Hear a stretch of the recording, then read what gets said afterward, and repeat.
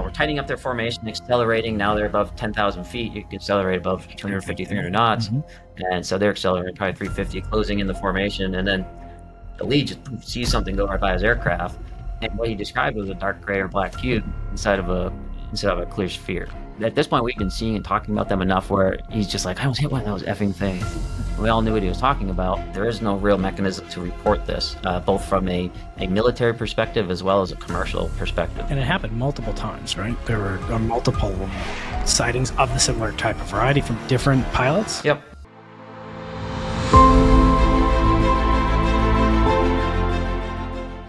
Welcome, dear listeners, to this aviation episode of Into the Impossible, featuring two former U.S. Navy jet fighter aviators, Ariel Kleinerman and Ryan Graves, in a dialogue with your pilot and host, Brian Keating. Tic Tacs, flying cubes and spheres, UFOs, the world of unidentified aerial phenomenon. It's headline news. Frequent UAP encounters are happening in military airspaces around the world. Is there a multi-decade government cover-up? Is it a PSYOP? Alien spacecraft? What's going on up there? NASA, Harvard scientists, and Congress are now getting into the business of investigating UAPs. Whistleblowers are coming forward. Are UAPs real? Are they a threat to aviation safety? What should be done about it? Why is there still a stigma around reporting these things? Fresh from testifying in front of a congressional subcommittee hearing, you're going to hear firsthand from former Navy fighter pilot Ryan Graves what he saw from the cockpit and what he thinks about it.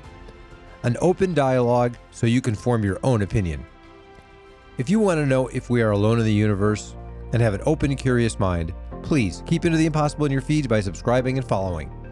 Please pay it forward with a share to like-minded friends. To see the video version of this interview, jump over to our YouTube channel at Dr. Brian Keating, that's Dr. Brian Keating, and subscribe there too. There, you can find much more exploring the subjects of UAPs, astrobiology, exoplanets, and the prospect of finding non-human intelligence and alien technology, including episodes with Avi Loeb, Hal Puthoff, Tom DeLonge, and many others. Please let us know what you think of the show and the UAP controversy with a 5-star rating and a review. Brian reads them all. And now, strap in for this UAP episode of Into the Impossible with Ryan Graves. Any sufficiently advanced technology is indistinguishable from magic. Open the pod bay doors, please, Hal. Dr. Brian Keating, alive on YouTube at least, with my new friend Ryan Graves, Lieutenant Ryan Graves, former lieutenant. You're no longer serving in the active duty. You're here in San Diego, and I wanted to let you introduce yourself to the Into the Impossible family. You're a fan favorite. We wanted to have you on for a long time, and thanks to my buddy Ariel, we were able to get you. So welcome. Thanks for having me here. By way of quick introduction, my name is Ryan Graves. I joined the Navy out of college. I went to school in central Massachusetts, joined the Navy. While I was in training, I actually met Ari here, and we can talk more about that in a little bit. I believe you invited me on here today because I've become somewhat of a public spokesperson on the issue of UAP now, because we were seeing these objects flying around. And so yeah, that's a start. I've engaged this topic with a few organizations. We can talk about that a bit later. So I'm still engaged in the topic. Yeah, happy to be here and try to answer any questions I can. Yeah, and just to recapitulate, my friend Ariel, can you give your background and your second appearance on the Into the Impossible podcast after meeting with Hazard Lee for his book, The Art of Clear Thinking, a fan favorite? Tell us about yourself. Grew up in New Jersey, joined the Navy shortly after college, and went through flight training with Ryan in Meridian. Then we kind of split paths. I went West Coast. I think you went East, and then I ended up at a squadron on the East Coast, and we were on the same carrier. So we did a lot of our workups and training together, and then deployed. Both of us made about half the deployment, and then we rotated out. So. What got you into aviation? Why did you want to do that? You went to Worcester Polytech, You're an engineer, brainiac nerd, probably growing up as a kid. What made you want to fly high-performance fighter jets, except for the fact that it's every little boy's dream? Because it's a high-performance fighter jet. So, it wasn't something I did dream about as a child. It wasn't something I was exposed to. I didn't have any, pilots or crew in my family. I grew up in a very rural, small town, so it wasn't something I was necessarily exposed to on a regular basis externally as well. But, I've always been very interested in technology and all the things that come with it, advancement, new understanding, scientific discovery. And for me, jet aircraft, at least at that age, almost was a personification of that cutting edge technology. That's where so much effort was put into place. And that was a place where I could go and I could take in all of those experiences, all that technology, all that operational capability, right? And just kind of test myself, not only intellectually, but as a part of a team, as, someone that has to interact with his hands as well as his mind, potentially. So it just seemed like a great challenge. I didn't know where it would end. I had, perhaps some dreams of being able to offshoot to NASA, do the astronaut thing. Didn't have that opportunity, but I just saw that would hopefully give me enough experience to be able to go out and do something fascinating in the world after that. What about you? I don't think I ever really understood how you got tied up and left Princeton and went in to serve your country. But what was it? What was it about the Navy in particular? I mean, David Spergel proved to me I was not going to become an astrophysicist. Great teacher, but no, I realized I wasn't great at the theoretical. I kind of maxed out at quantum physics and decided afterwards to go into the Navy when I had always been fascinated with the Apollo program, and I had dreams of eventually becoming a NASA astronaut. It also didn't kind of pan out that way. To include, the more I thought about space, and not, topic for another day, but it takes a huge toll on the human body, and I like being physical on Earth, and I like eating good food and drinking good wine, and I want to climb tall mountains. We're going to be doing that later, by the way, guys, tonight at my house. Well, it's a great thrill to have you here. So, Ryan, what brings you to San Diego? You're one of the co-founders of a very important organization. So people know I'm a pilot, but not like these American heroes, real life American heroes. I fly little Cessnas around. But I'm very interested in aviation. We're going to geek out. We're going to nerd out on astronomy, physics, and aviation. So fair warning, we're going to throw in some AI and maybe some ALIENS. We'll see about that. What brings you to San Diego, Ryan? It's so great to have you. Yeah, so I came into San Diego this week because the American Institute of Aeronautics and Astronautics, or the AIAA, as I'll refer to it, I chair a committee there called the UAP, or Unidentified Anomalous Phenomenon Integration and Outreach Committee. It's a full committee within the AIAA. We were voted to that status within the Institute. And as an integration committee, essentially our charge is to be able to bring together experts within that committee that have a wide variety of capabilities and be able to interface both in our technical activities there within the subcommittee, but also to reach out across all the what they call technical committees that comprise the majority of the AIAA, and be able to integrate those technical expertise, spin up teams with particular capabilities or expertise as needed.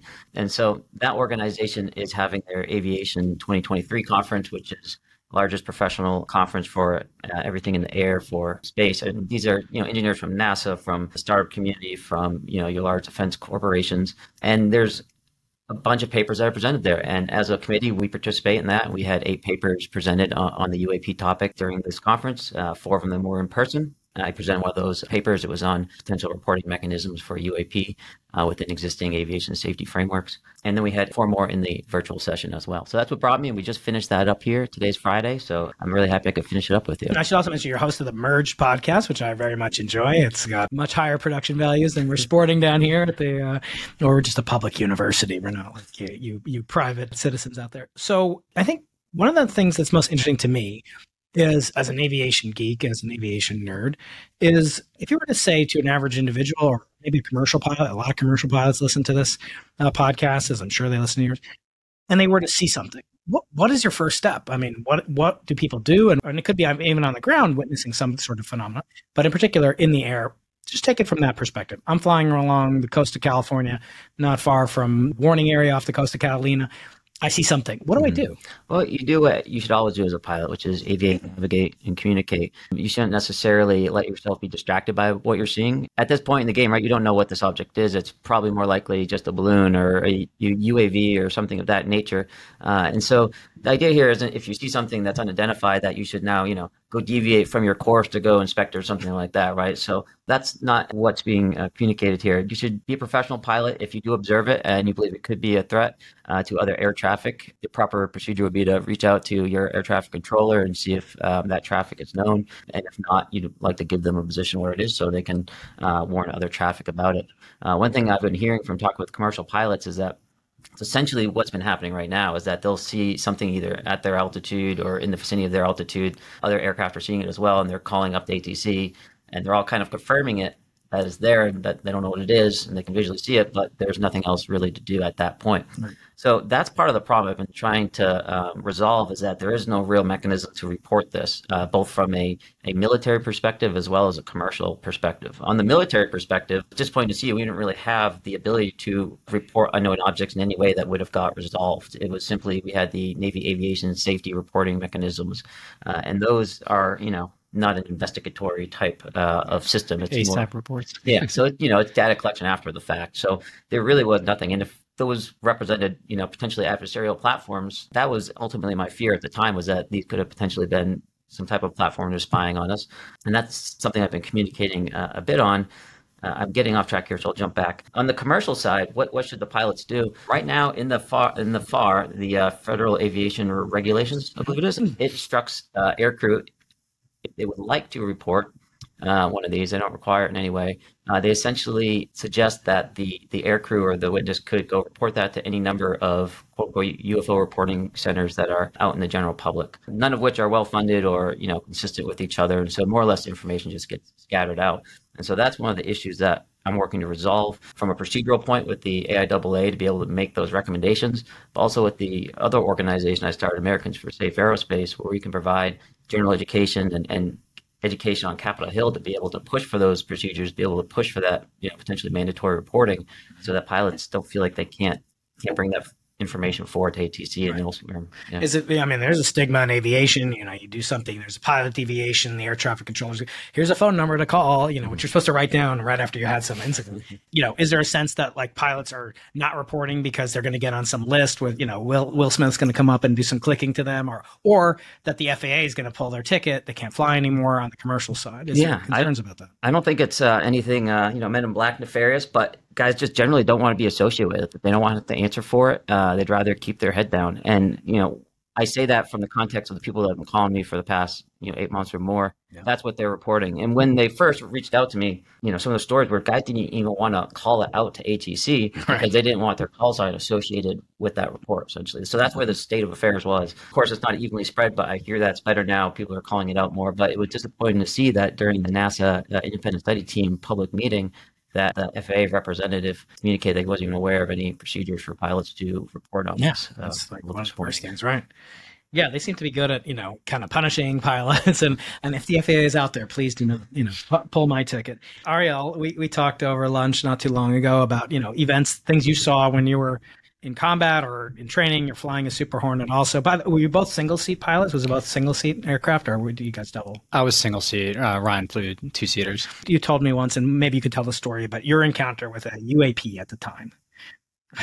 Can you actually? No. I, in both cases, it was observable for me, so I didn't have anything too crazy. One time in the Whiskey areas off the coast of Virginia, we did pick up a lot of little like scatter, and I was able to lock onto this, and it ended up I did a right to right with a balloon. There was another time in the Persian Gulf, and this was more worrisome because I'm coming off the carrier. I pick up a contact going real slow, not getting called out from air traffic at the boat. Lock him up. I have a 9X missile, which has another sensor on it, and that actually gets tone, which tells me there's something there.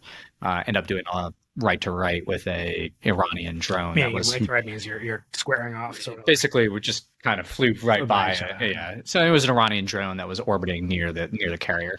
Dangerous from a standpoint of one, we should be aware that it's there, which the boat may have been. It was just more warning the pilots, hey, And I remember reading in Donald Rumsfeld's biography, of all places, that he said once that if President Bush wanted to kill somebody, it took about 17 different phone calls and telegrams and encrypted data sources before that person would meet his untimely his or her. We should be inclusive.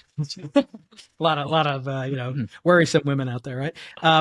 What about that? If you saw this, you identify it as some threat from a hostile nation. Do you have authorization? You have tone? You said that means, by the way, we should, although you and I are aviation nerds and Ryan is as well, what is lock on? What kind of sensor technology are we talking about? These are radar sensors or FLIR? What are they exactly? Radar usually is first sensor you're going to use. That's kind of your broadest. That's going to pick up the most. Everything else starts to zero in. So in that case, I was coming off the boat, and we have to do checks on our system. So that's why I use the 9X.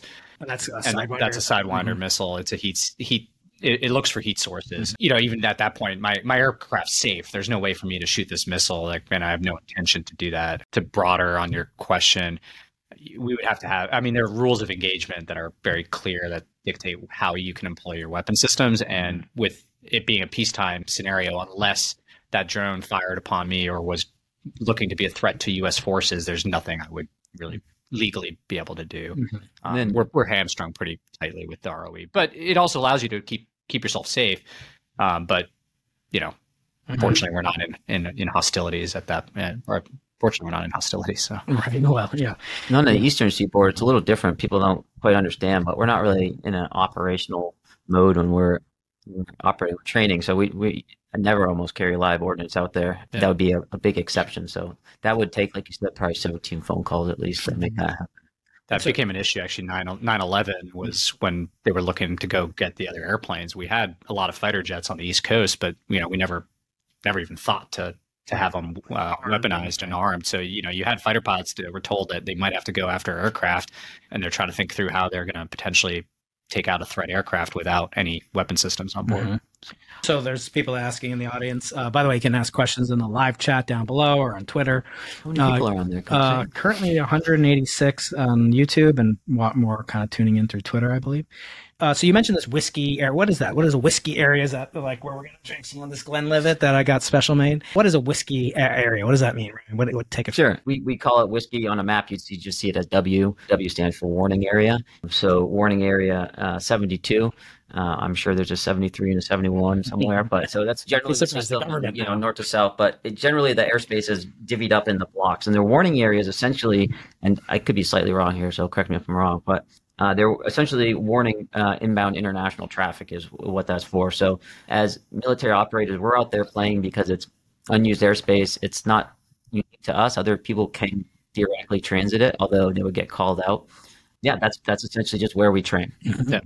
It's a MOA off the water, so military operating area, which same thing. It diverts IFR instrument traffic, which is mostly commercial airliners, diverts you around those areas so that we can play. But legally speaking, a guy in a Cessna flying VFR can go right through the middle of it, and it happens. And then we get called, hey, there's a 172 transiting the MOA at 10,000 feet, and we have to stop our stuff, which can be pretty expensive with $30,000 per hour or $20,000 to $30,000 per hour. And sometimes you would use you're not going to shoot on them, but you're going to use them for training, right? You're going to might lock in on a Cessna or something like that. I'll just say your radar's almost always out there pinging stuff. Yeah. So like you do lock up commercial air traffic, stuff like that, but there's no effect that's occurring on the aircraft. And even if we didn't specifically lock someone, that energy is getting out there and pinging them anyways. And so these are microwaves of centimeter wavelength radars, and then you've got FLIR and so forth. Do the missiles themselves have an optical sensor? Are they pure heat seeking, are they pure infrared? Or can you see the missile eye in any way in the cockpit display, either heads up or a regular display? You can physically look out and see the sensor. But can you see from its perspective? Do you see like an infrared image? No. Cockpit? But you can see where the sensor is looking. So information will be on like my visor or wherever. So show essentially where it's looking. There's a mode where I could basically lock that to my cursor, if you will, so that I can, select stuff. You can see how far away it is. And So there's an area out here near Catalina Island called the restricted Romeo 2519. And it was a site of the so-called Tic Tac encounter. We don't have Commander Fravor on. I'd love to meet him someday and talk to him someday. But that also occurred in a restricted area, or a military, which is not necessarily purely military the way a warning area might be, but it is used for purposes, for training purposes. Obviously, they had a carrier or something out there, right? I would suggest it. I think it is actually just a warning area, right? It's not a restricted space. Is it? Okay. That term means something very specific. Maybe restricted usually means you're operating some sort of like weapons test is generally, or it's a highly sensitive area. So off the coast, there could be restricted if there's naval gunfire or something. But other than that, I guess the point I'm trying to make is, this was another area. It's a special use airspace. Yeah. So, I was talking recently with a colleague. I won't mention who he is, but he was in the military intelligence field. He was talking about, the preponderance of events of anomalies that seem to occur near military Area 51 is a huge, Groom Lake, Edwards Air Force Base, these two areas you guys are talking about or we're talking about. Is there anything, to be said about that? Like from the perspective of aviation safety, at least, like just avoid those areas, or could it be, as some suggest, people are either there's technology from an adversary would like to go to those areas too and get a sneak peek at an F-18, right? Or an F-35.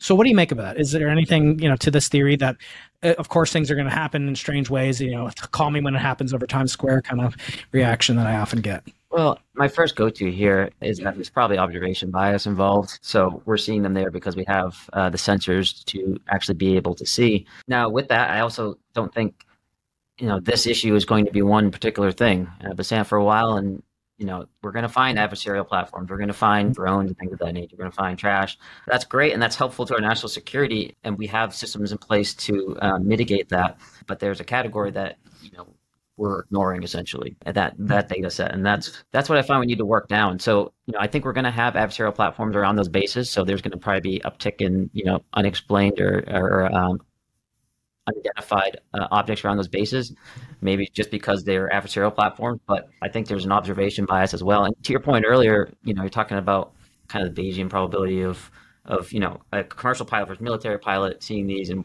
what that can affect.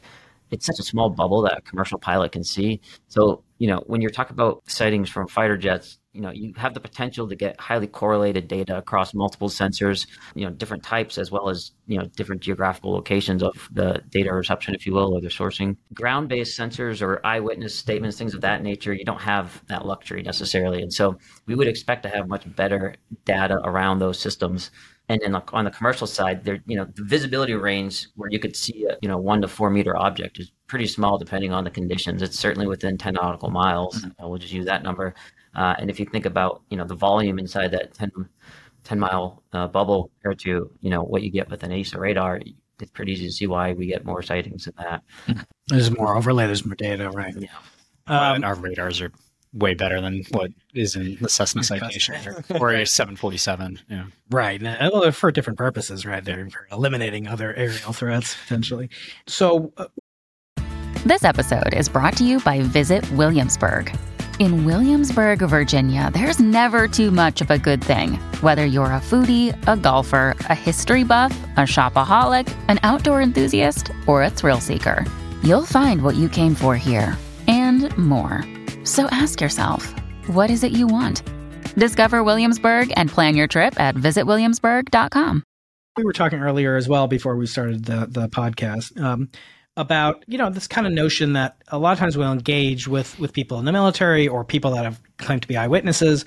People talk about like, oh, the data belongs to us. I've had on Avi Loeb, who's coming back to talk about this book, which is excellent book, sure to be a bestseller. And Avi sends his best, I'm sure, from the Fiji Islands, where he's apparently found some anomalous wires. He's found some manganese. Someone in the live chat correct me that he found something today. It was announced on his Medium page, which I get. He found some strange metallic composition. And we're going to nerd out about like potentialities of what could be found. So first of all, you've had some contact with Avi, both students on your podcast and him as well. Where does this kind of interest take you beyond the very, very important and critical, deadly serious, literally, implications of just anything in the airspace that's not monitored, not tracked, where there might be discouragement to reporting or visceral reactions to reporting, bias and so forth. But where else do your interests lie with regards to these phenomena? Do you ever entertain the fact that they could be not of this earth, or is that interesting, but it's not like necessarily what drives your involvement in it? I'll ask both of you that question. Sure. So, for me personally, I think, I would be lying. I think most people would be lying to say like that. Obviously that possibility is extremely, tantalizing, right? Yeah. That's just human nature, I think. And, like we were talking about earlier, that's something I've actively tried to fight against, to just be as objective and data focused as I can, so that there's no bias that I'm pushing subconsciously, although of course we all are, but I'm doing my best. So I try to draw a firm line in my mind of what I have, firsthand experience or data, right? And, of course, secondhand data from learning and things of that nature. And I like to, step past that line and kind of explore where those extrapolations go a bit. I think it's fun to do, but I don't let that affect, things on the other side of that line, the things that I know, because that's, extrapolation is fun. So I like it. It's fun stuff. I'm a sci-fi fan, so all this is very interesting to me. I'm interested in cutting edge technology and where we can, do that. I want to be able to support that type of stuff. That's all very interesting to me. But I leave that on the other side of the line so that we can focus on what's pragmatic, which is data and being able to just bring it in and talk about it without stigma, because that's where we're at. It's very basic still, sadly. What about you, Ariel? What's your interest in this beyond, say, the very critical life-saving potentiality? And I should say you're involved with aviation and space to this day as well. So where do your interests take you in this domain? Still flying, so clearly, anything that's in the air is of interest and a potential threat, right? Want to keep me and my passengers as safe as possible, but no, I think there's the good science means looking into anything, people in the 1950s and 60s were seeing lightning strikes that go up into towards outer space. And, I'm not very smart on the physics of these, but so, I'm sure I'm going to say something wrong here, but for a while, the community at large kind of played that off. And in the end, that is a real phenomenon. And eventually, I think it was in the 80s, I think the space shuttle astronauts could actually confirm that this was happening. And then you start looking, and now that's an aspect of our world and our system that we don't understand and didn't know about really till people started observing and starting to look into it. So, it's just pushing the scientific envelope requires curiosity about anything that you don't know or don't understand. Yeah, I mean, I always say, there's no one more than a physicist or an astronomer who would like to make contact with something beyond this realm, because I think it would shortcut.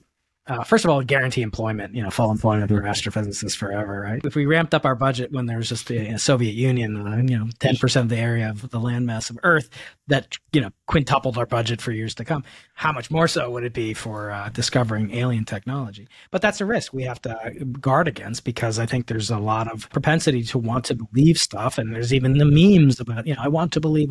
I don't want to believe in gravity. I've got evidence of gravity. We can do experiments. We can replicate stuff. And I think, sometimes we do have to guard upon it. And I think there might be a little bit of a stigma, Ryan, that you could speak to, that, when people, let's say you report something, there's almost a supposition on the part of the person who's hearing that report that, oh, well, he wants to believe that. Does that enter into it where there is this confirmation bias, or is it like, hell no, I was like, this could blow up my plane, or this could be an enemy of the United States and I'm a patriot and I signed up to defend my country? At what level do you react negatively when someone says, oh, of course, he just wants to believe in these things in science fiction, like we all do, but he's using, the fact that he's seen things or witnessed things, to bolster that? How do you guard against that? Because that's a common claim that people make, right? I mean, no, frankly, I haven't heard people claim that. But if they are, so be it. But for me, I try to keep myself on the line of what I've observed and what I've directly talked to my colleagues and what they've seen. At the end of the day, I'm just doing my best to report on that and to improve the aerospace safety around it, right? And so that's where all my effort is. So if people want to look at my track record to justify my behavior, then they're going to see nothing but me focusing on aviation safety on this topic. Because for me, that's the most pragmatic way that I can reach back and, be able to help the people that I used to fly with. That's really where all this started.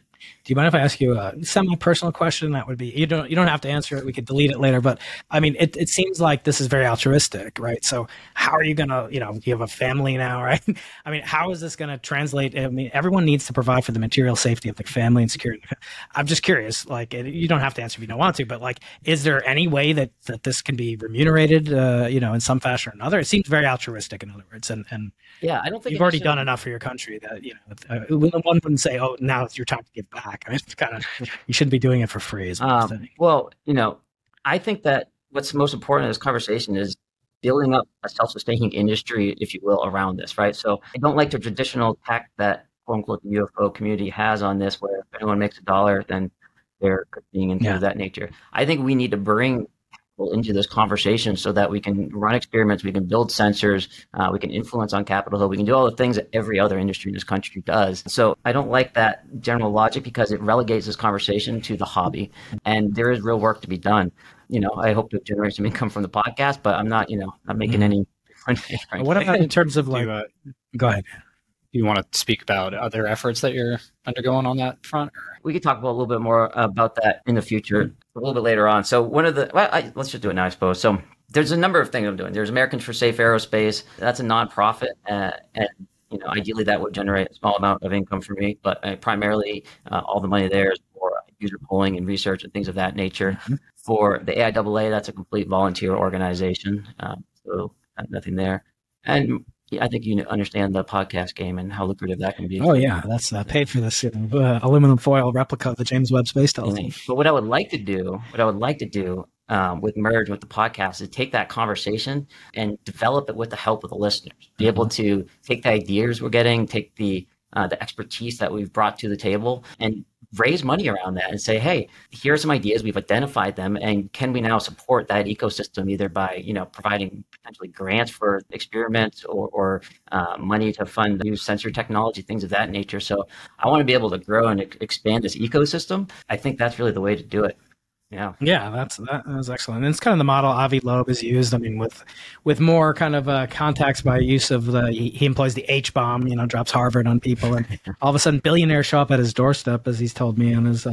So he's right now on a cruise in the South Seas near Fiji, excavating where the first interstellar meteorite, the first one that they have documented. There's been probably millions of them over in cosmic history. So this leader of the spectrometer company, Bruckner Spectrometer, dropped a couple mil and said, let's go out there. So, but the citizen science model, you actually have way more people that are interested in aviation and fly and so forth. Everyone who's on a commercial plane can be a witness, right? So is that kind of the effort as well? Citizen science or citizen, I don't know what you'd call it, but yeah, is there a way to incorporate the general public? I mean, you can speak to the audience, but what can they do to assist in this mission or participate in it as general public members? Yeah, so there's two ways. First way, whenever I engage in this topic, I do so two ways. One, I try to engage with stakeholders within government, within DoD, be able to provide answers to the most pressing questions they have, right? Because again, I'm trying to support national security here and aviation safety, and that's the best way to do it, by directly interfacing and solving the problems that they have. But we're also engaging in the conversation on the civil side as well.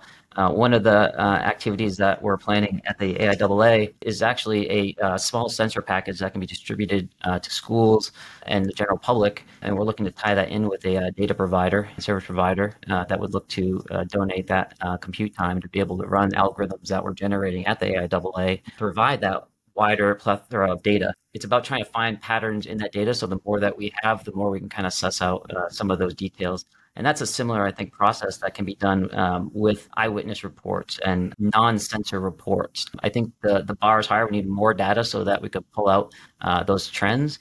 But I think there is valid information to be pulled out of there en masse, right, on average, as we look at the data in whole. How did you react this week and last week? There's been reports from this Air Force, I guess, commander, captain, colonel, lieutenant colonel, maybe. I forget. But anyway, Grush is his name. That there's kind of expose that there have been, claims of not only alien craft, but even alien bodies and so forth. I personally find it hard to accept, and I don't want you to comment on him directly, but this notion that not only do we have to accept that there are these phenomena, but these phenomena are actually aliens, and these are actually from distant technology, et cetera. It seems like an insurmountable barrier to get over, right? Although in the past few years, thanks in some small part to past guests on the podcast, Tom DeLonge and others who have made this, front page news in the New York Times, it seems like there's an arms race between people that want to believe and people that want to disbelieve. I'm just curious, how did you react? I mean, it's in your literal space, no pun intended. How did that affect you just as a citizen and being someone very active in the space? Yeah, great question. It's shocking for me too to hear that information come out. But, I think of it that I have to remind people that this didn't necessarily come out of nowhere. He didn't necessarily utilize the whistleblower protections that were afforded in the 2023 National Defense Authorization Act, but it was in response to that NDAA legislation, which essentially called for whistleblowers to be provided protections. And so in that language, it very specifically, called out crash retrieval programs that used a lot of very aggressive language we're not used to seeing in NDAAs. And so, he is someone that has a lot of experience and has had a lot of access, and he's making these claims. But like everyone else, this information that he's now taken before Congress, big claims require big evidence, and theoretically they have that evidence in their possession, and now it's in Congress's hand to validate that information and then share what can be shared, I think, with the general public. Right, you are. Kind of had a bit of a discussion the other day just on what the difficulty of kind of keeping a conspiracy like that. I'm a bit of a universal skeptic, so I agree big claims would require some pretty big data. Obviously, there's credibility from someone within the intelligence community who had a lot of ties. I reserve judgment till I have a bit patiently more waiting to see more. Yeah. People say there's a trope that, eyewitness evidence isn't worth it. They do this thing with a gorilla bouncing a basketball and there's a bunch of people and, they didn't notice the gorilla came through and they're counting the number of people. So, but it is a form of evidence. But the question, and we briefly touched upon this, but I think it's valuable to talk about what constitutes data. Like when we hear this word, like the data belongs to Americans and this is public information and this should be released, or the evidence. Be remiss, as I said once, I had on David Chalmers, who's a professor of studies cognitive science and philosophy at New York University, and I had him on the podcast, and I said, David, he's from Australia. I said, me not asking you to define the hard problem of consciousness would be like me having AC/DC from your homeland of Australia not play Back in Black. I think, Ryan, you're Back in Black. I would love for you to recount, if you were willing to, what you witnessed, because we can talk about Grush and he can talk about, what he was told by other eyewitnesses, but we have someone who has had, Ariel had an encounter. He talked about what that was. It was said, would you mind detailing these encounters that you have discussed elsewhere, but I think my audience is the best in the known universe. So it would be remiss if I didn't ask you to recount back in 5 to 7 years ago, I guess. Gosh, it's been that long, huh? 8 or 9, actually. This time this month, it's now been 8 years since I landed on a boat. Really? Wow. We're going to have the Into the Possible aircraft carrier take you guys out after this. My experience was we came back from deployment. I got sent to the USS Enterprise, and you finished a little bit after. I think you joined. I joined right after we came back. So I joined them on deployment. We came back. And when we came back, typically what happens is you'll start upgrading systems or repairing things, yada, yada. We were upgrading. We were a rare lot number, I think it's called, where essentially we were engineered or manufactured so that we could be upgraded later. It was a small amount of aircraft that were upgradable, essentially. These are Super Hornets. Super Hornet, yeah. And so we started upgrading our radars when we got back, which was awesome because my level 3 check ride's going to be so much easier with this radar than with the older ones. But you have to land more precisely. Precisely, I don't have to do as much finger work, and things of that nature. It helps automation and cockpit resource management. The other one is a mechanically scanned. It literally, the radar is moving, and you have to, if you don't have everything set properly, you can actually completely. It required a lot more pilot know-how. And that's demanding resource, right? Mm-hmm. So they had upgraded the block that you were assigned to. And it took a while. It took, I don't know, maybe 3 or 4 or 5 months, honestly, because it was one at a time and they take it in and it took a good week to do one aircraft. But anyways, long story short, we were flying with our older radar. We weren't seeing anything really of note. And then we upgraded our radars and then started detecting objects in our areas. There's 2 conversations here. And that's the first conversation I'm having is what my real-time experience was. There's some things I've learned since then, and I'm going to hold those. But so just to be clear that I'm just kind of talking about my interactions as a first-person observer. Mm-hmm. And what that was, we other folks in the squadron were seeing stuff, and we weren't talking about that much unless it was an incident. We had to move areas or if we went to look for them. So it was just kind of chatter in the ready room. Eventually, we started correlating that. We're essentially seeing it on other sensors. So okay, we were thinking these were radar errors, because you get false track hits on our older radars. That at least was my assumption that this was probably a false track of some type until we started getting returns, at least on our camera or our FLIR system, AT FLIR. At least for me at the time, it was like, okay, well, if we're seeing these on the FLIR now being correlated, we have to assume these are physical objects that we have to. Were there any people seeing? Sorry to interrupt. Were there any people seeing it on radar as kind of like an experimental control? Like, was it only on the new radar sets? It's a pretty big upgrade from 73 to 79. So like resolution, power. What exactly was the nature of the upgrade to the radar? I mean, you can be as geeky as you want. Geeky as you care. One is mechanically scanned. The other is an electronically scanned array. Power is probably higher. I mean, it's just generally everything. Yeah. But the same size ditches or panels, or roughly the same resolution, or would you get you could see now the tail number? There's probably not limitations to how much we talk about. Yeah. We can't. Sorry out there. You also annoyed Austin. We didn't. This conversation never. In air to air, which you probably can't. Like air to air, you're just scanning, and it just shows you tracks. It's not. You're not developing a picture off of the radar. But you said you did see it on FLIR, so now you've got 2 different wavelengths that are separated by 10 to the 7th order of magnitude, roughly in wavelength. So go ahead. Anecdotally, after the fact, and this is later knowledge, I had spoke with other pilots, interviewed one of my podcasts, and I talked with others who got vectored into traffic that was interesting, particularly stationary objects, and that's the majority of what we were seeing. But he had stationary with respect to ground track, or correct. Okay, ground track, yep. Mm-hmm. And he was asked to go check out the object. Essentially, this was over by the DARE, the range down there. Yeah. So he went off and intercepted the APG-73 radar. He essentially had to, quote unquote, kind of zoom it in, zoom in the radar, put more energy onto a smaller piece of the sky in order to break it out. But he did break it out. And as he approached pretty close, apparently it just darted off, and that was that. So I thought that was interesting because it kind of showed that there was a connection perhaps between kind of the more resolution or the more radar energy, I'll say, just on that spot with, being able to see it better. What was interesting too, when we talked about that, was there's this thing called the target aspect indicator, which is like the tail that comes off of it. One thing I've said is that I was identifying these objects by how it was inconsistent, the target aspect indicator, when it detected these. He said the same thing, except instead of having it move inconsistently, it didn't move at all. So when the object went away from him, it actually went away backwards. That's what so on the radar. You use this Webb telescope to kind of target aspect. So what would that indate if you're tracking the Webb telescope? Yeah, there's a Webb telescope. So if we assume this is the front of it, right? You're pointing towards the camera. Little airplane here, flying along. Yeah. I would expect to see on my radar, if we were kind of looking down, circle. Oh yeah, there we go. So yeah, if the aircraft's going like this and it's flying in this direction, then the target aspect indicator is basically pointing in the direction the vehicle is going, right? And so when the target aspect didn't move and it darted away, this was the aircraft that had it. It essentially was a stationary object, and then it just started flying backwards and flew away that way. So not to say it actually flew backwards, but the target aspect indicator never changed direction. It was as if it was kind of walking backwards after pump steps. Yeah, more or less. Yeah. Okay, so I would expect that's due to limitations of the radar. It doesn't represent the kinematics of the vehicle. So you saw it there's a sensor on the missile or whatever, or this is on FLIR on the jet itself. Yeah. Okay, so the jet has a missile, and then the missiles would have it. But you said you weren't necessarily armed at that time, or were you? We have our sensors on our training missiles that we fly with, so we can get tone on these objects, as it's called. Although we can't actually launch on it, we would get tone on them. They would get picked up by them. And tone would mean that it's a metallic object having some radar return. It's giving you there's a heat signature. Enough of a heat signature for the missile to get track. And the 9X, if we were carrying the CATM, which is the fake 9X, those sensors are pretty solid.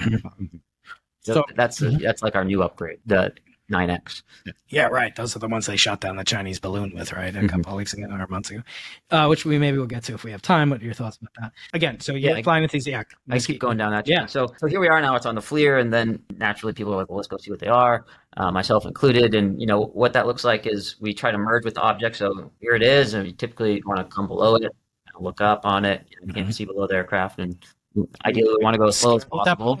Like you have no idea. Well, we didn't. The first time, no. We didn't. Haven't seen it. Don't know how big it is really, or it's going to move or whatever. If they're doing anything there, but we would come up to it, and our radar would be locked on. I'd say we and I a little bit interchangeably, but this is my experience. But radar would be locked on. The FLIR would be on it. Have a tone. This is something we train to a lot. Coming into mergers, this is like one of the core things we train to.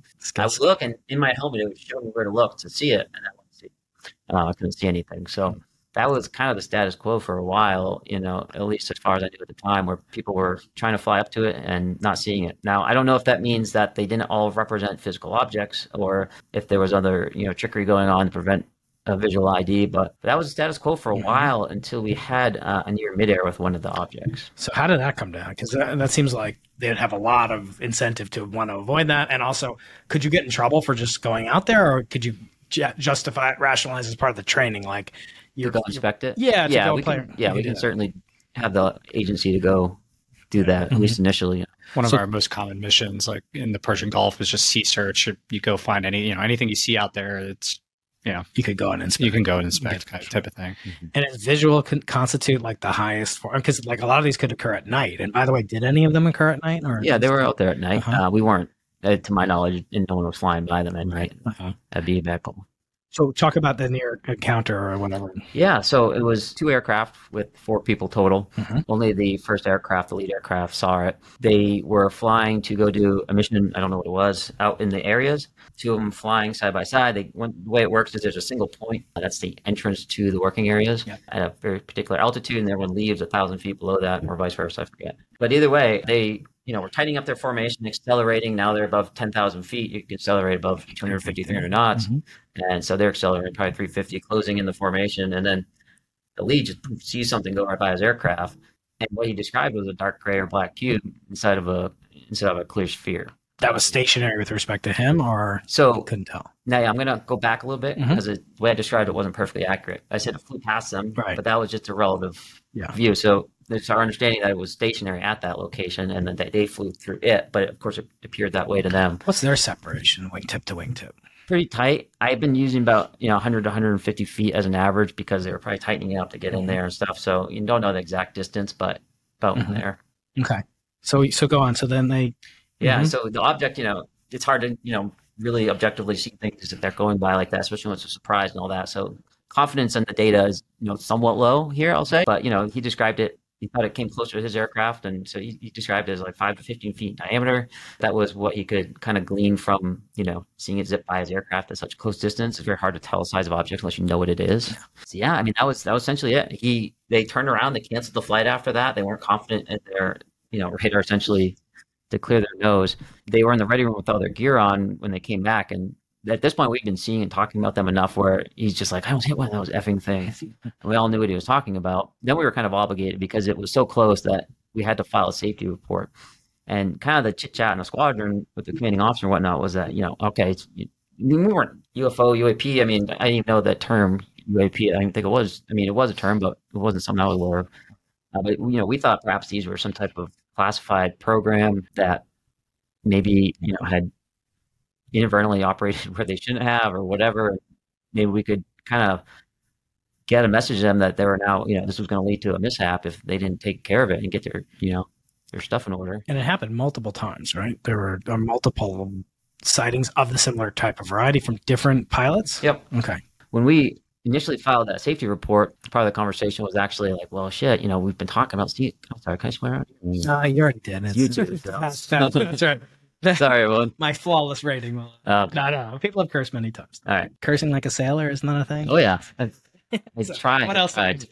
Yeah. So, multiple people or multiple encounters, shall we say? Is that So it's like, oh, well, crap. We've been seeing these things so much. We can't just have this one safety report, So, we actually filed several of them at that same time to kind of show that this was a problem, which was that's an error, I think, right? We shouldn't have taken that long to report these, but did they just go into the void? I mean, is this, kind of like black? So I was trained by the Navy to be an aviation safety officer, and there are different reporting mechanisms for different urgencies of the hazard that's been identified.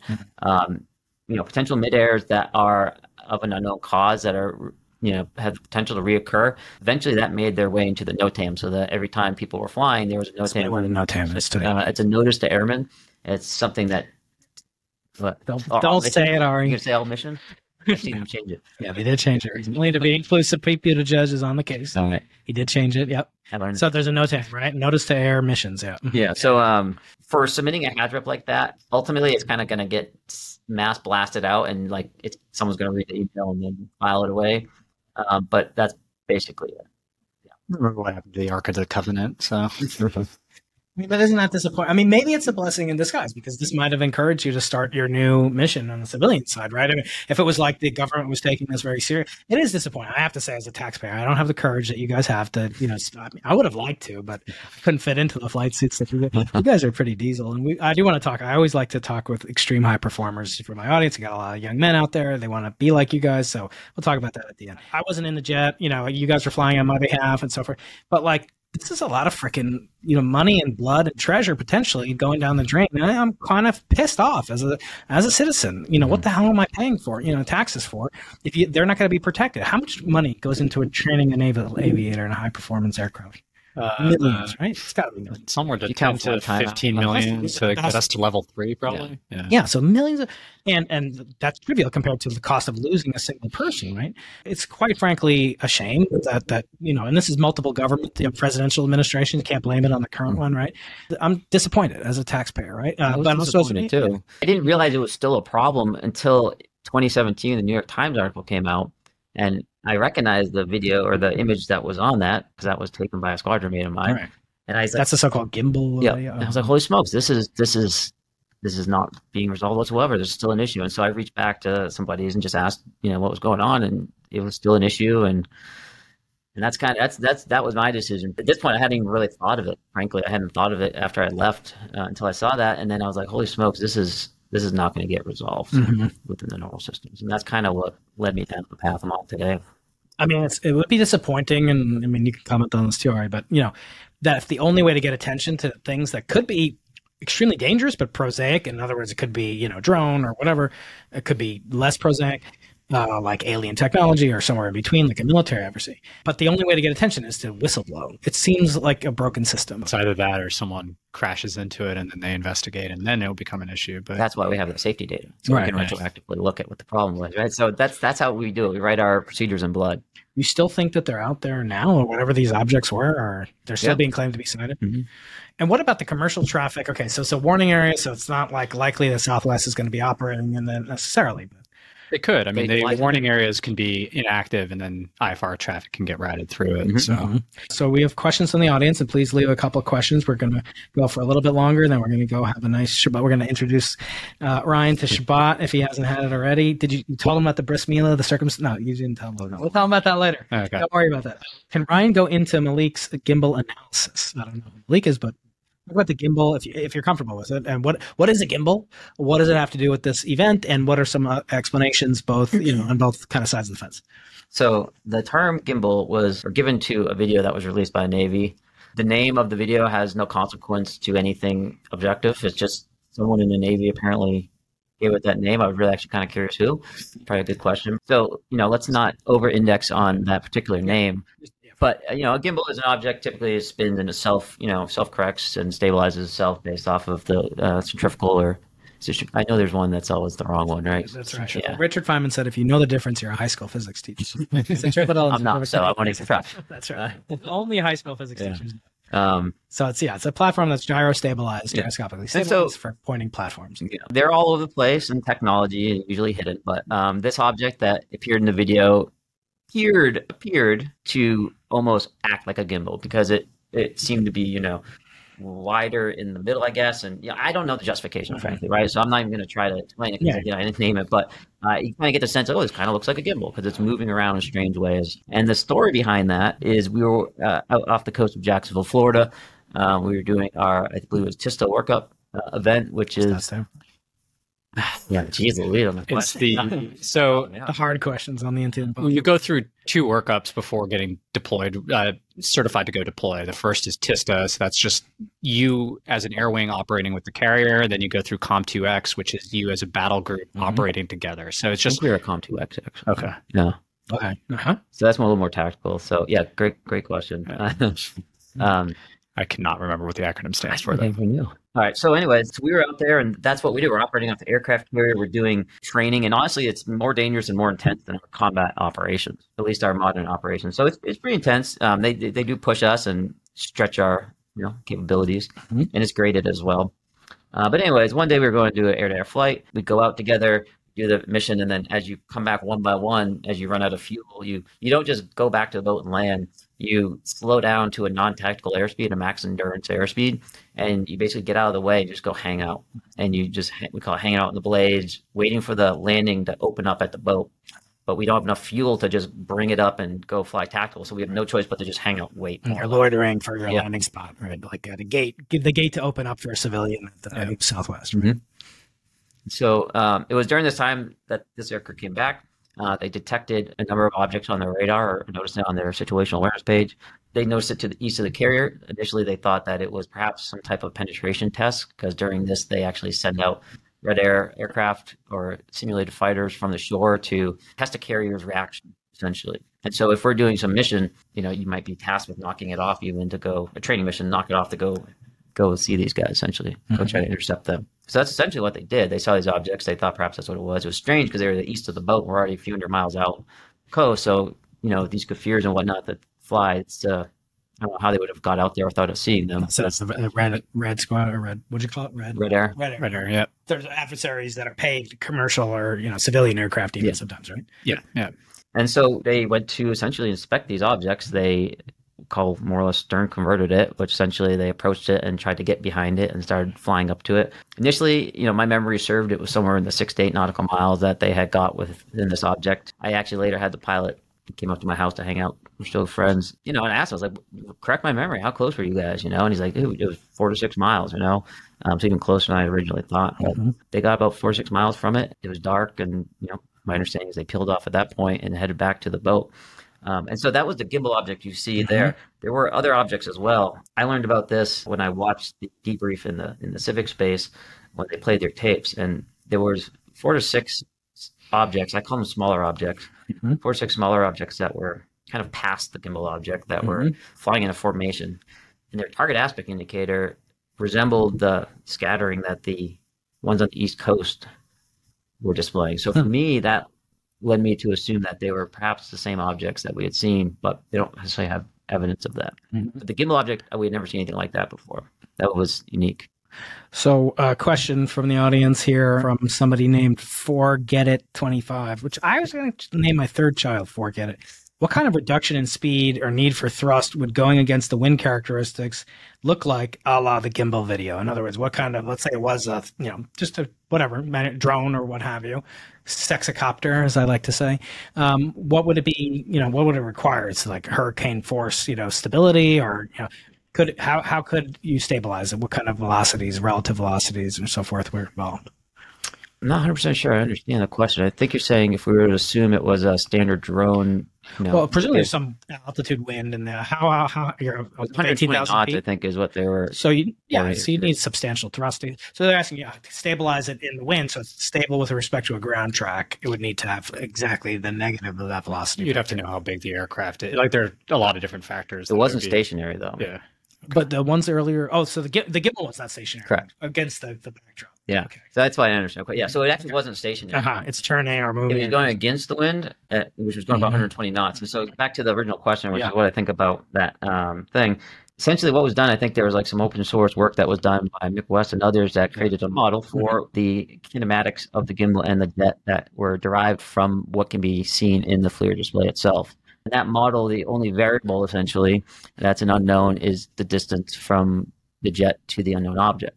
If you use witness data to fix that object at about 4 to 6 miles away from the aircraft, then the kinematics and trajectory of the aircraft essentially look like a J hook. So this is vertical right here. So we're coming and is climbing and essentially doing a J hook. If you take that model and you extend that out to 30 miles or so, it's a straight and level trajectory, flight profile. And so the most logical assumption that people make if they don't include the pilot testimony is that that's really the most logical path for it to be, the straight and level path at a large distance. If you include the pilot testimony, what you arrive at is that J-hook maneuver, which is interesting because that is essentially what was seen on the situational awareness page, where the object was proceeding one direction, and this is a God's eye view that we see on this. So the object appeared to just stop and go back in the other direction. But it could have just done a very tight turn that model represents. So the model's interesting because, again, it was kind of an open source effort. It wasn't one particular person's. It's just whether you want to include that testimony. That's my understanding of it. I haven't delved into the model that much. But, getting back to this notion of military organizations, and by the way, it's not just Navy, it's Air Force, all the services, maybe even the Space Force now, dealing with these phenomena in some way or another. NASA is as well. We mentioned David Spergel, a colleague on Simons Observatory, president of the Simons Foundation. He's leading this NASA panel. My colleague Shelley Wright, Professor Shelley Wright here, is involved in optical SETI, looking for extraterrestrial intelligence, using laser signals for receiving laser signals from potential extraterrestrial civilization. You guys are both out of the service, but it just seems kind of callous. It seems like they are not taking this seriously. And I guess the question is, would you advise a young, Ryan, go back in time, go back into the military? Ari, let's start with you, Ari. Would you say, an organization that's treating its employees in this sense, just from a business, recruiting perspective, HR perspective on LinkedIn, here's this entity. We routinely have events that could cause your untimely demise, and we invite you to submit an email on this form on SurveyMonkey, and that's about it. Would you advise a younger Ari to go into the Navy or any military service? Let's say the Air Force. Those guys, they're not. Would you advise them? I have a lot of gripes with certain things within the military. That being said, though, I got one of the most unique experiences. I think it developed me in, I was a nerdy kid growing up in Princeton from academic family, ivory tower. I traveled a lot, but it gave me a very different worldview and perspective and confidence. And the military paid me to fly $80 million jets. So, you have to taper, like, military lifestyle is tough. A lot of time away, deployments. I do think they frequently, I think we are burning our force, and that's something that that's a larger question. But I think we're burning our people, and there are a lot of people are leaving the military. Lifestyle is extremely hard. We're operating at wartime conditions for 20 plus years, and it doesn't seem to let off. And I think that is taxing our force. And I feel for especially the maintainers and the sailors, like it's an extremely hard. We're requiring a lot of people. Conversely, like, it is an extremely unique and amazing experience. That patriotic women. So I would caution. I'd tell anyone, if my son wanted to become a fighter pilot, I'd tell him, hey, like, are you willing to do X, Y, Z? Are you willing to get, have to deal with these things? I wouldn't tell him not to do it, but I just thought I'd give him the pros and cons, and I think they're both. So, you're right. I think when you do that job, you accept a lot of risk. I'm not going to give you the whole blank check statement, but what we do as aviators is we mitigate risk, and therefore we accept it, and that's fine. And that's what we sign up to do. And occasionally, however, you run into scenarios, and they can be rare, where you are introduced to risk that has no mitigation, and that, I think, is a disservice. And that's what we started with in this conversation. I've seen it other times in the military, and it hasn't ended well. But we have to be able to mitigate those risks appropriately. And I think we're starting to do that with the reporting processes that are going in place. So to the wider question, I would, again, probably communicate with my child very clearly on the risk that they would be accepting by doing that. And I just hope to God they make a good decision, right? Because I don't want to tell them what to do, but I want to, do my best to give them a wide view of all the options. Okay, Chris French 83 on Twitter is asking a question for Ryan. Please, Ryan, so far, do you have any pilots who reported to you seeing the same metallic spheres in the skies around the world?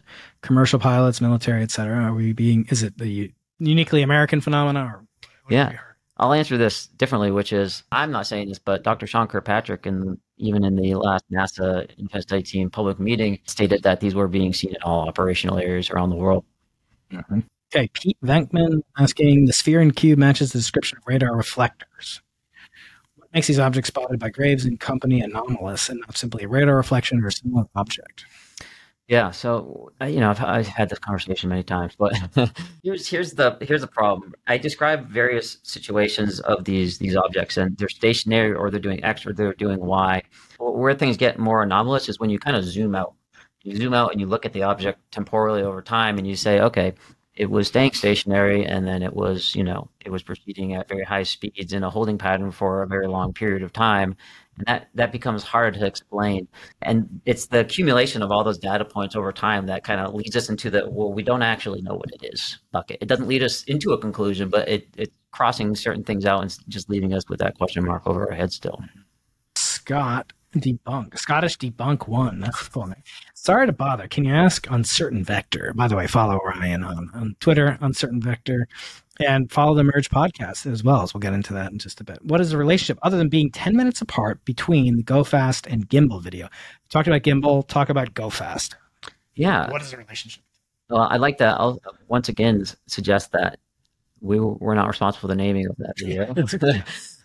But this is one I actually don't have a lot of data on. When I went into the room to watch those tapes after they landed, that's not a video that I watched or saw. Okay.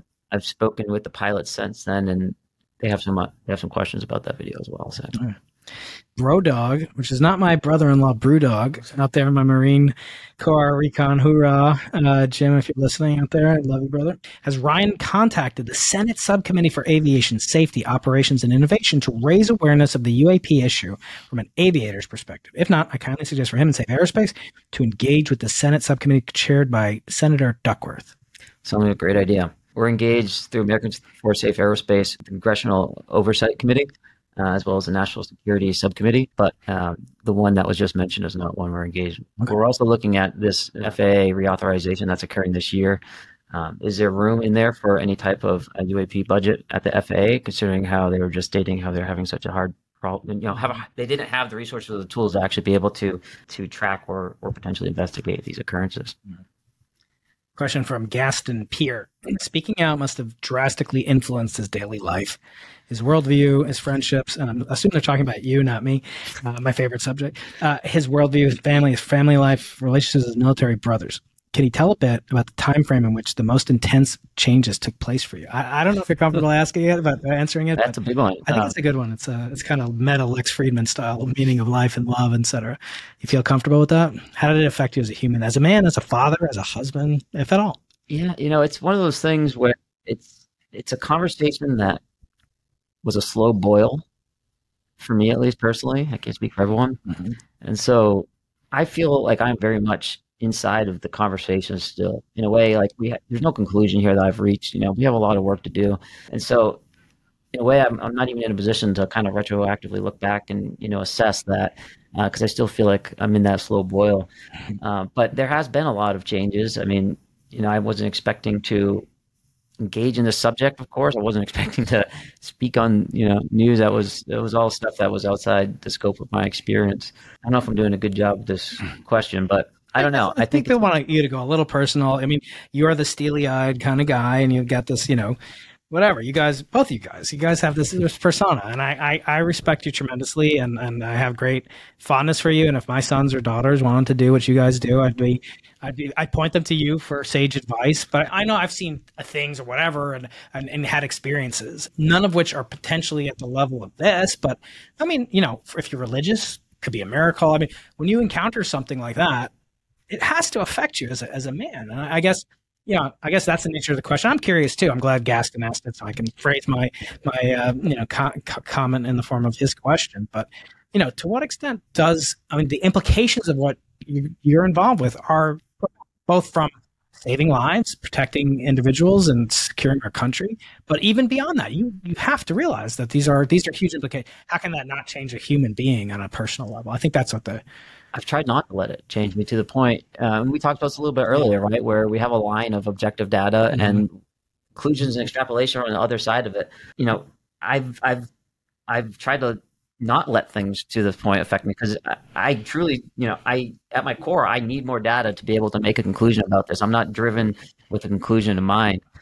So for me personally, I've tried not to let it change. I'm sure absolutely it has, right? I'm not trying to be facetious, but you should ask your wife. It's not like I had, yeah, exactly. Yeah, we get her on the podcast. But I never feel like I had this big come to Jesus moment where my worldview changed. I feel like I'm hesitant to engage in that type of self-reflection, because there's just so much other work to do before we can get there. Mm-hmm.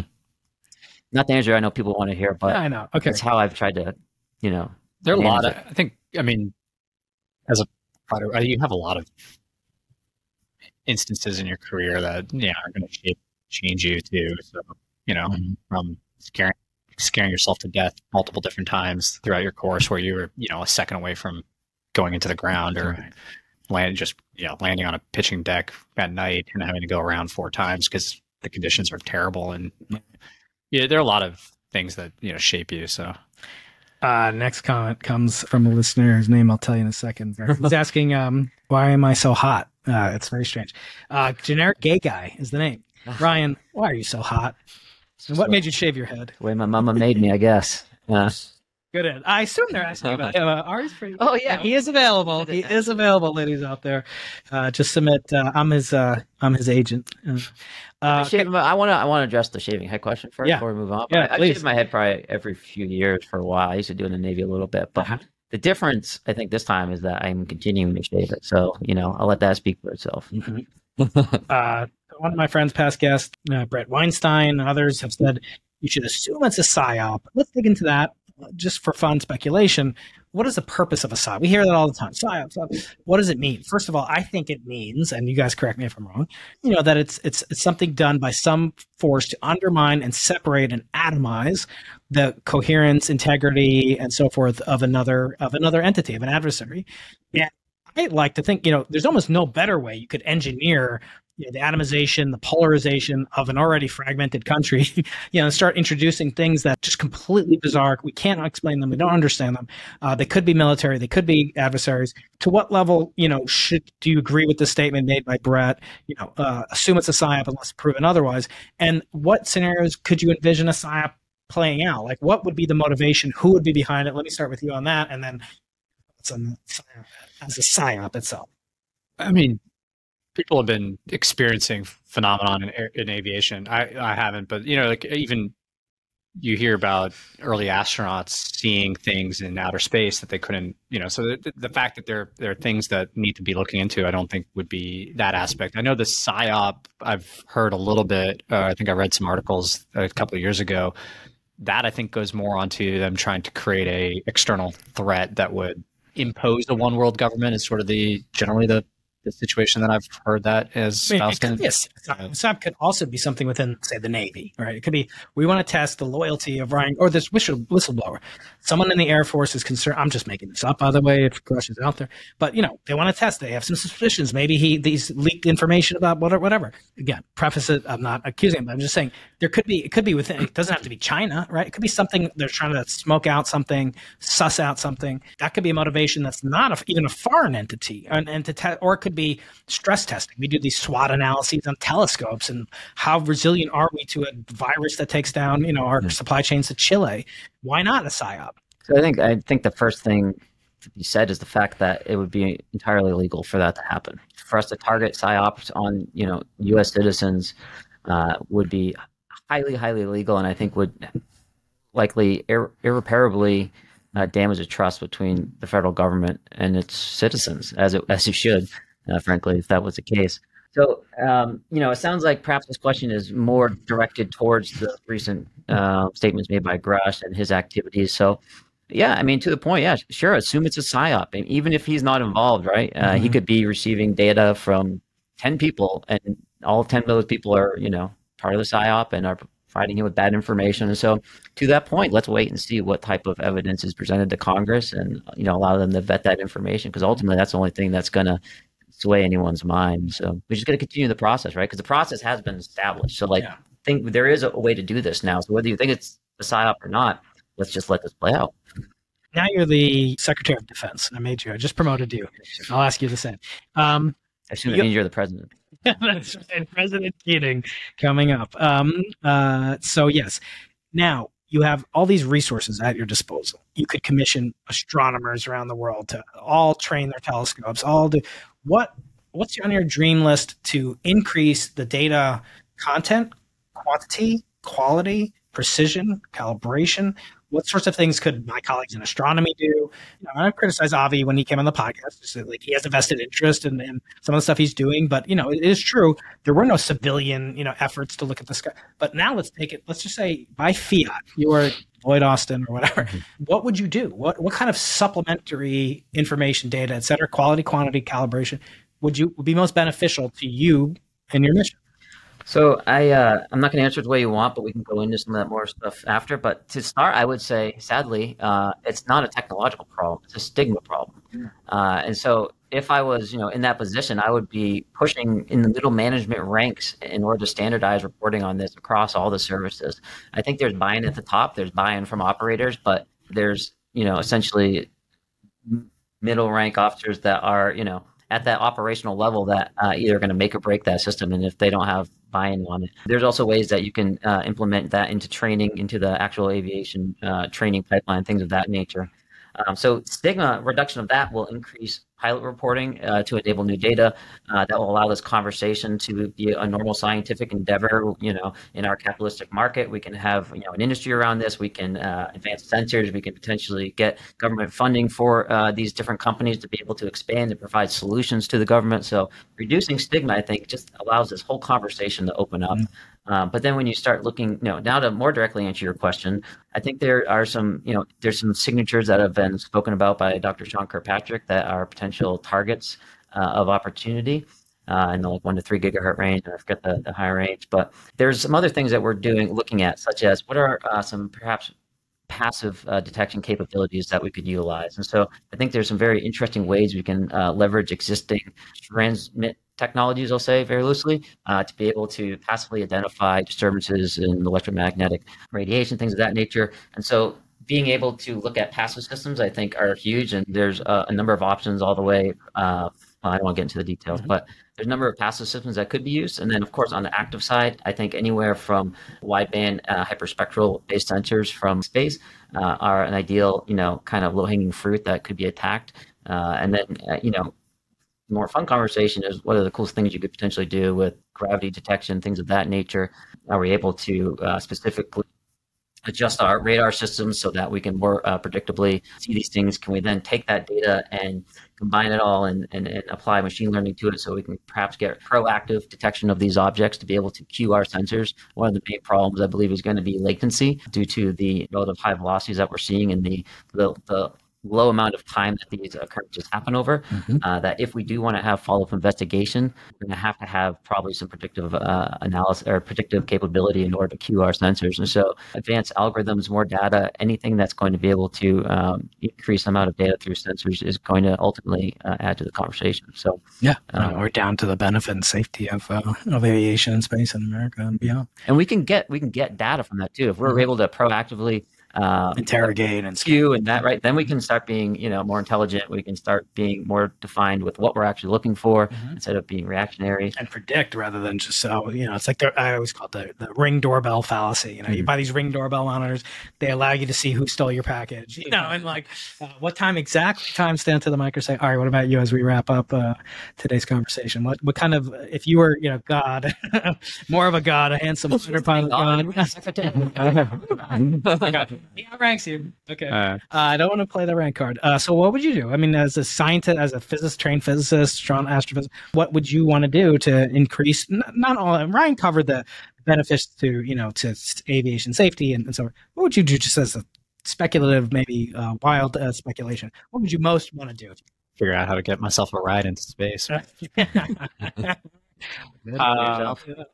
I think, just funneling money to people like Ryan and others, and haven't given it much thought, so can't go too far into that. Gentlemen, as we finish up, well, first of all, I want to ask you to talk a little bit about the Merge podcast. How has it affected you? In the bright lights and big microphones of being a podcaster. What are you getting out of it? What does it do for you? What do you like about it? I am learning how much I say filler words. I'm realizing how Popcorn didn't tell you that loud my breathing is. Even more so.